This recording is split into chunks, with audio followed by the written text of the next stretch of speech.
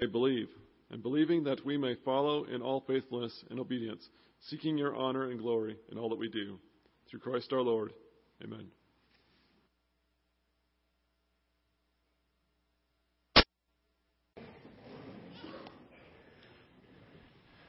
Do you have peace? It might seem like a silly question to begin a message with, being that during Advent we celebrate the birth of the Prince of Peace, Jesus Christ. But during this time of year, the busyness of our lives, kids' activities, stuff at church, family obligations, work, gift buying, just in general, getting ready for Christmas, it can be so busy it's hard to find peace. Like the woman who was so busy during the Christmas season, so stressed out with all her Christmas preparations. She realized one day as she was going through her list that she had not yet sent out her Christmas cards.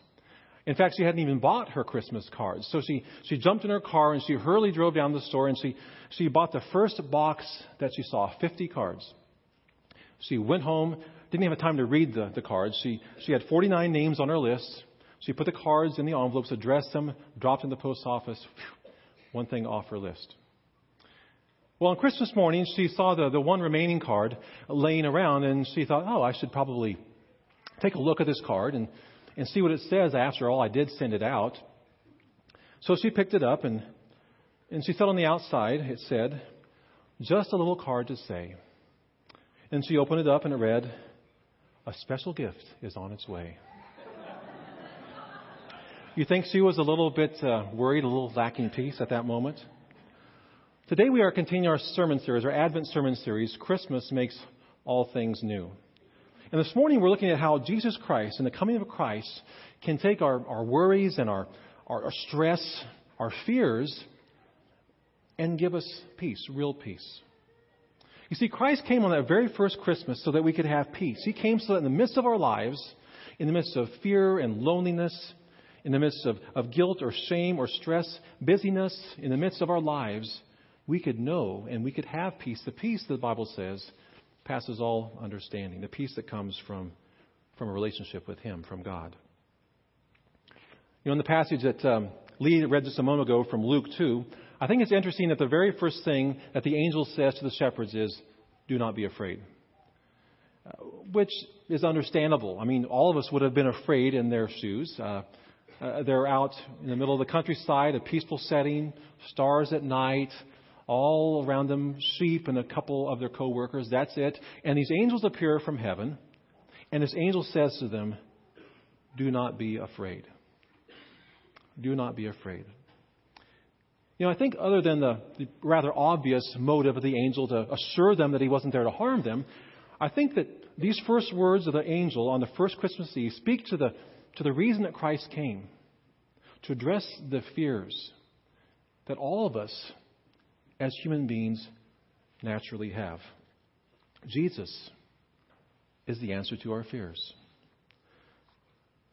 The columnist Ann Landers, when she was alive, wrote that in a column once that she received over 10,000 letters a week.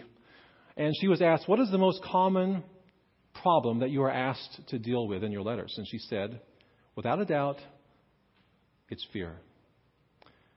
In 1933, FDR, Franklin Delano Roosevelt, said famously, we have nothing to fear but fear itself, which it sounds nice, right? It kind of rallied the troops, rallied the people, but it's not totally accurate. There are a lot of things in life, right, that we're afraid of, that we maybe should be afraid of. There was a study done a while back of 500 people, and 7,000 different fears were listed, an average of 14 fears a person. About 30 years ago, there was a study done of grade school children, the top 5 fears of grade school children 30 years ago. Animals, dark rooms, strangers, high places, loud noises. Guess what the top 5 fears are today? Mom and dad getting a divorce, nuclear war, getting cancer, pollution, and getting mugged or molested. Kind of a sad commentary on the state of our affairs. The Bible, thankfully, has a lot to say about fear. It addresses the need that we have to handle our fears, to face our fears. In fact, the Bible says more about fear than it does heaven or hell. And so this morning we're going to be tapping into the Bible's wisdom, and we're going to see how Jesus Christ in His coming on that first Christmas is the answer to the fears that we face in life. Psalm 34:4 says this, I sought the Lord, and He answered me. He delivered me from all my fears.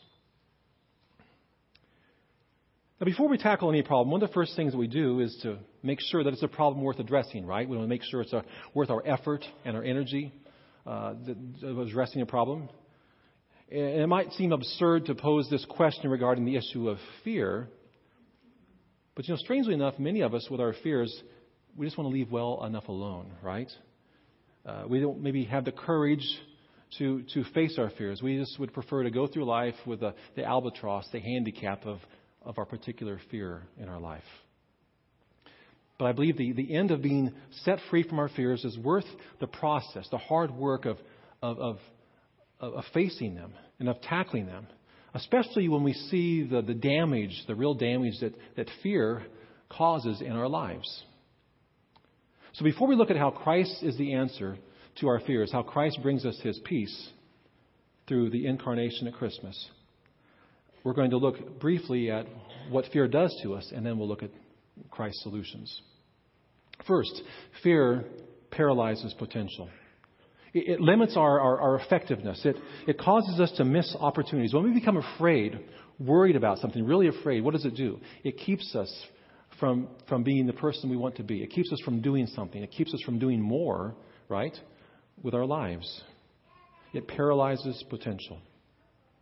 Paul Tournier, the French psychologist, said, all of us have reservoirs of full potential, vast areas of great satisfaction. But the roads that lead to these reservoirs are guarded by the dragon of fear. Fear, in other words, limits what we can do and who we become. When Nancy and I were in seminary and we graduated in 93, our first call was in Prince Albert, Saskatchewan, Canada. It's about 300 miles north of eastern Montana, western North Dakota. And it was a small church, and we were young marrieds. Neither one of us, the church or us, had a lot of resources. And so to save the church some money, rather than using a moving service, we rented a U-Haul, packed our stuff up. We didn't have a lot anyway. Packed our stuff up and drove the 1,500 or so miles to Prince Albert. And one of the things I discovered about a moving van, maybe those of you who have rented U-Hauls know this, I think they still do, is you get to a certain speed in the moving van and it won't go any faster. They put governors on the moving vans. I guess it's a liability issue or safety issue.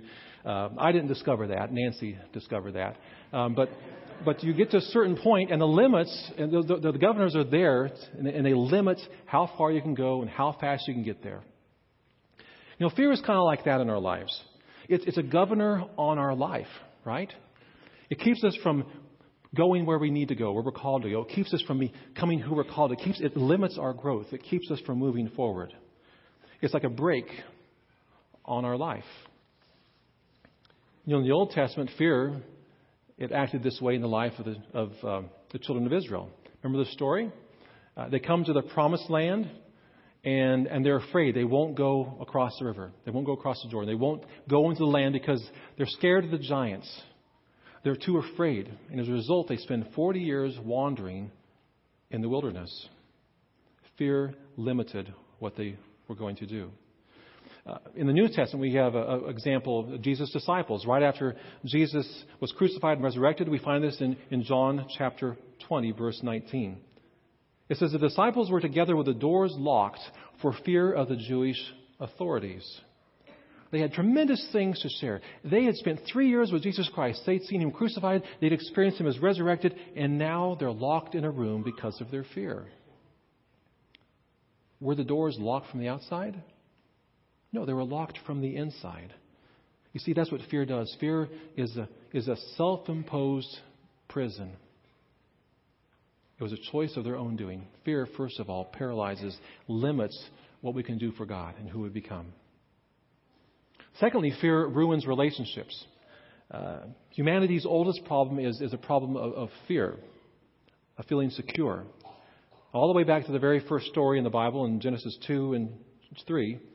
Remember the story of Adam and Eve, and they listen to the serpent and they eat fruit from the tree they're not supposed to. Why? Because the serpent convinced them that God was holding out on them. The serpent brought into question whether or not God could be trusted. It worked. And because they were afraid they were missing out on something, they stepped out and they ate. And they reaped more fear. The result was more fear. Genesis 3:10, Adam says, I was afraid, says this to God. I was afraid and I hid from you. Fear causes us to cover up and to wear a mask.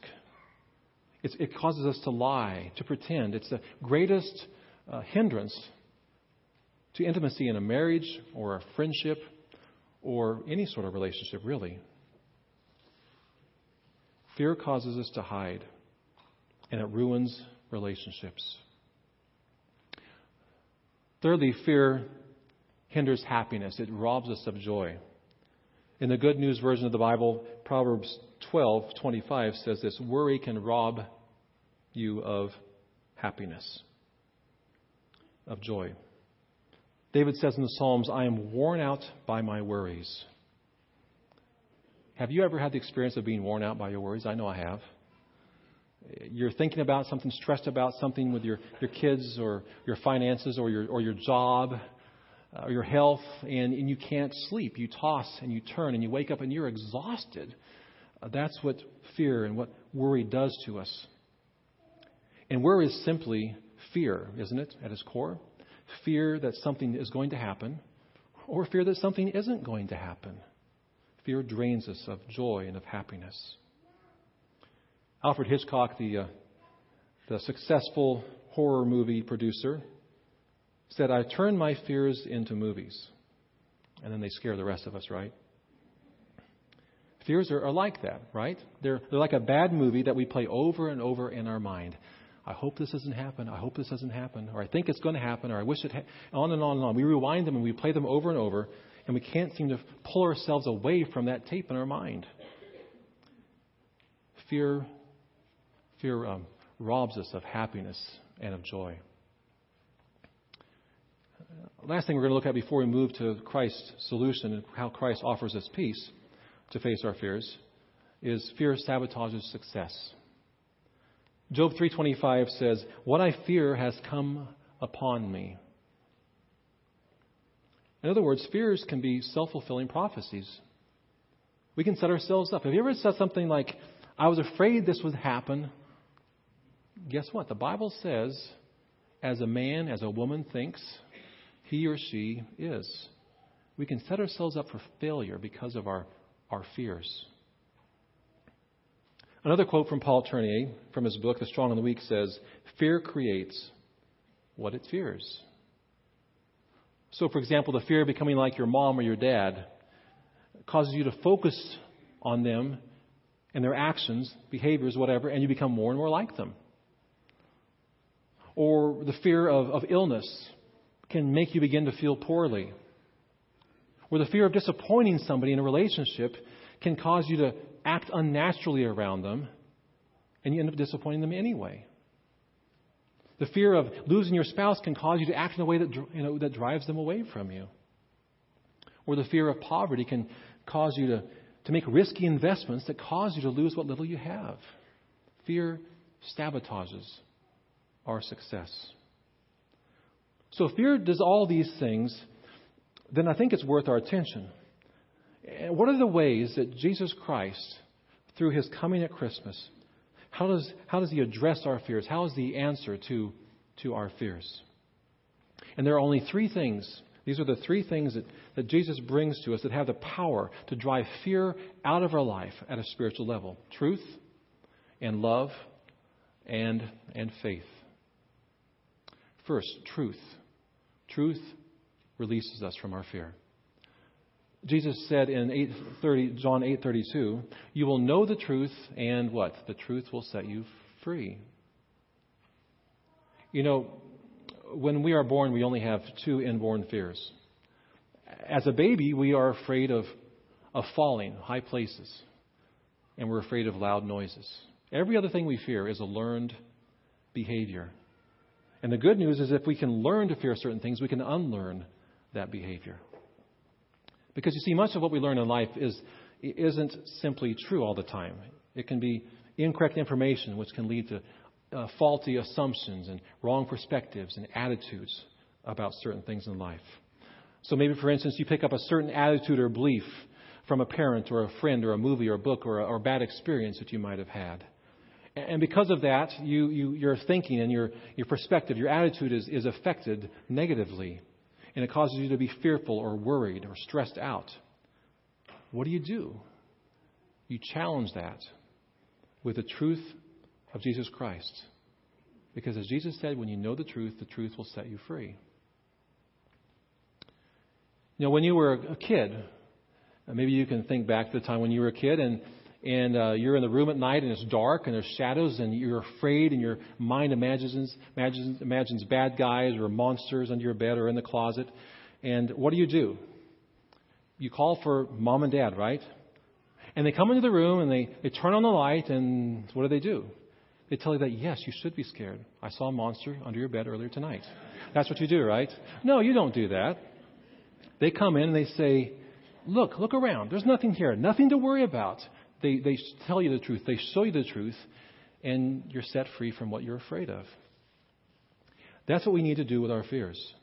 When we call upon our Heavenly Father, when we come to Jesus Christ and His light and His truth, and we apply it upon our lives, we let it shine upon our lives, upon the things we fear, we see things for how they really are. Not for how we think they are because of our fear. The truth will release us from our fears. And Jesus said of Himself in John 14:6, what? I am the way, I am the truth, right? And I am the life.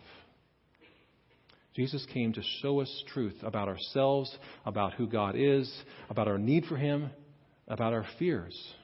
Jesus came to show us the truth and to give us His peace. The second thing we can look at here that Jesus brings to us is love. Love neutralizes fear.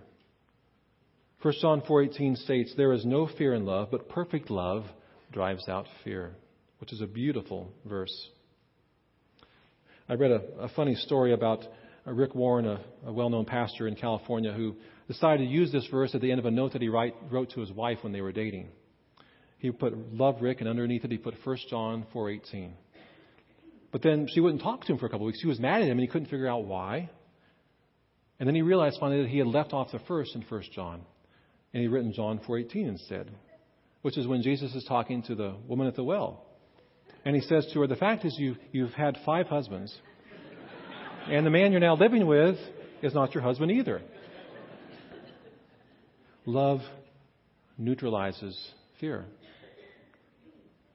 When we accept God's love, when we understand God's love, when we bask in God's love, His unconditional, crazy, wild love for us, His acceptance of us, it puts the fears that we have of rejection, of loneliness, of death, of whatever, in perspective.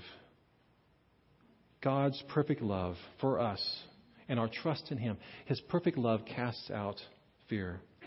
Our fears fade because there's no fear in love. Love also neutralizes fear in that when we offer love to other people. It's been said that there are 3 ways you can move in life. You can move towards something or somebody in anger. You can move away from somebody or something in fear, or you can move towards somebody or something in love. And when you fill your life with love, you eliminate most fears. Or at least your love gives you the courage to face your fears and live through the fears, right?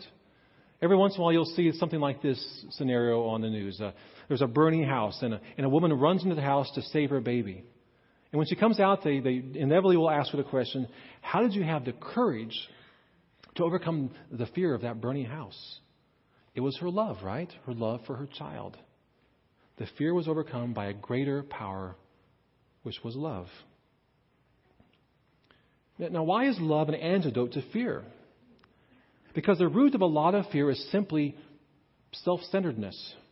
It's a preoccupation with us, I don't want to get hurt. I don't want to be a failure. I don't want to look bad. I don't want to get messed up in this situation. I don't want to. Love gets the focus off of ourselves and onto others. And the more that we're filled with love, the less we're going to be filled with fear. Floyd Ogilvie heard a guy one time in the bus stop working on a crossword puzzle, and he said, I need a four-letter word that expresses a response to a difficulty. A guy on the bus said fear. Another guy said love. Love was the right answer. The last thing we're going to look at that Jesus brings to us through his life and his incarnation that helps us in the face of fear is faith. The Bible tells us that faith is an action. Faith acts in the fear of love. Faith acts in the face of fear. Ephesians 6:16 says, in addition to all this, take up the shield of faith with which you can extinguish all the flaming arrows of the evil one. You know, God is the author of love, and Satan is the author of fear. Satan loves to suggest fearful thoughts, plant seeds of fear and worry and anxiety in us to cause us to mistrust God, to try to take things into our own hands, cause us to worry about things over which we have no control. And Satan can only work in the life of a Christian by offering suggestions. When God gives us an idea, it's called inspiration. But when Satan gives us an idea, it's called temptation. And what we do with that is our choice. And Satan makes suggestions all the time to us that cause us to be afraid and to lack trust. Things like, I can't do that. I can't say that. They're going to think I'm a fanatic. Or, I can't go on that trip. I can't do that ministry. I can't step up and take that role. I just can't do it. I'm going to fail. It's out of my comfort zone. Or maybe God really hasn't forgiven me. He can't forgive me because I really, really screwed up this time. What is the response to any fearful thoughts that Satan plants in our mind? Take up the shield of faith. Remember this. This is one of the most important verses to me when I was in high school. It's a verse that I memorized and I've carried with me my whole life. 2 Timothy 1:7. For God has not given us a spirit of fear, but of power and of love and of a sound mind. When we take up the shield of faith, and trust in God and don't have a spirit of fear, but of power and of love and of a sound mind, of self-discipline, of a trust in God, our fears begin to lose their power over us. You know, that's what the people of Israel did in Joshua 3. Remember the story? The first time they came to the Jordan River, they're turned back because they don't trust in God enough to go across and take the land and to fight the giants. This time they come back with Joshua. And God says to them at this point, I'm going to part the Jordan River just like I did the Red Sea. Except this time I'm not going to part it until you step into it, until you take a step of faith. And the Jordan River at the time, the Bible tells us, that at flood stage, it was a raging, boiling mess of water. It was dangerous. It was a test of faith. But yet the priests and the people stepped into the water. And I'm sure the faith didn't completely remove the fear that they had, but it did give them the courage to move ahead and to follow God in spite of the fear. The Living Bible translation of Psalm 56:3 says this: when I'm afraid, I will put my confidence in God. I will trust in the promises of God. Another version says, when I'm afraid, I will trust in you, O God. Not in my own bravery or resources, not in psychology, not in myself, but I will trust in God. I will trust in His promises. I will trust in His faithfulness to me. Jesus Christ came on that first Christmas. He came to make our lives new, to change us, to help us, to save us. And He brings truth. He is the truth. He shows us the truth. He reveals the truth. He guides us in the truth. And when we face fear, He shows us His love. He demonstrated His love by dying for us on the cross. His unconditional, never-ending love for us in the face of fear. And through faith in Jesus Christ, we can overcome the fears that we inevitably will run into in our lives. And we can continue to follow our Lord into the new territory and the new life and the new adventures that He's called us to do. I want to conclude by leaving these words of the angel again with you. Let them kind of resonate with you as you think about the things you fear in your life. Do not be afraid. I bring you good news of great joy that will be for all the people. Because today in the town of David, a Savior has been born to you. He is Christ the Lord.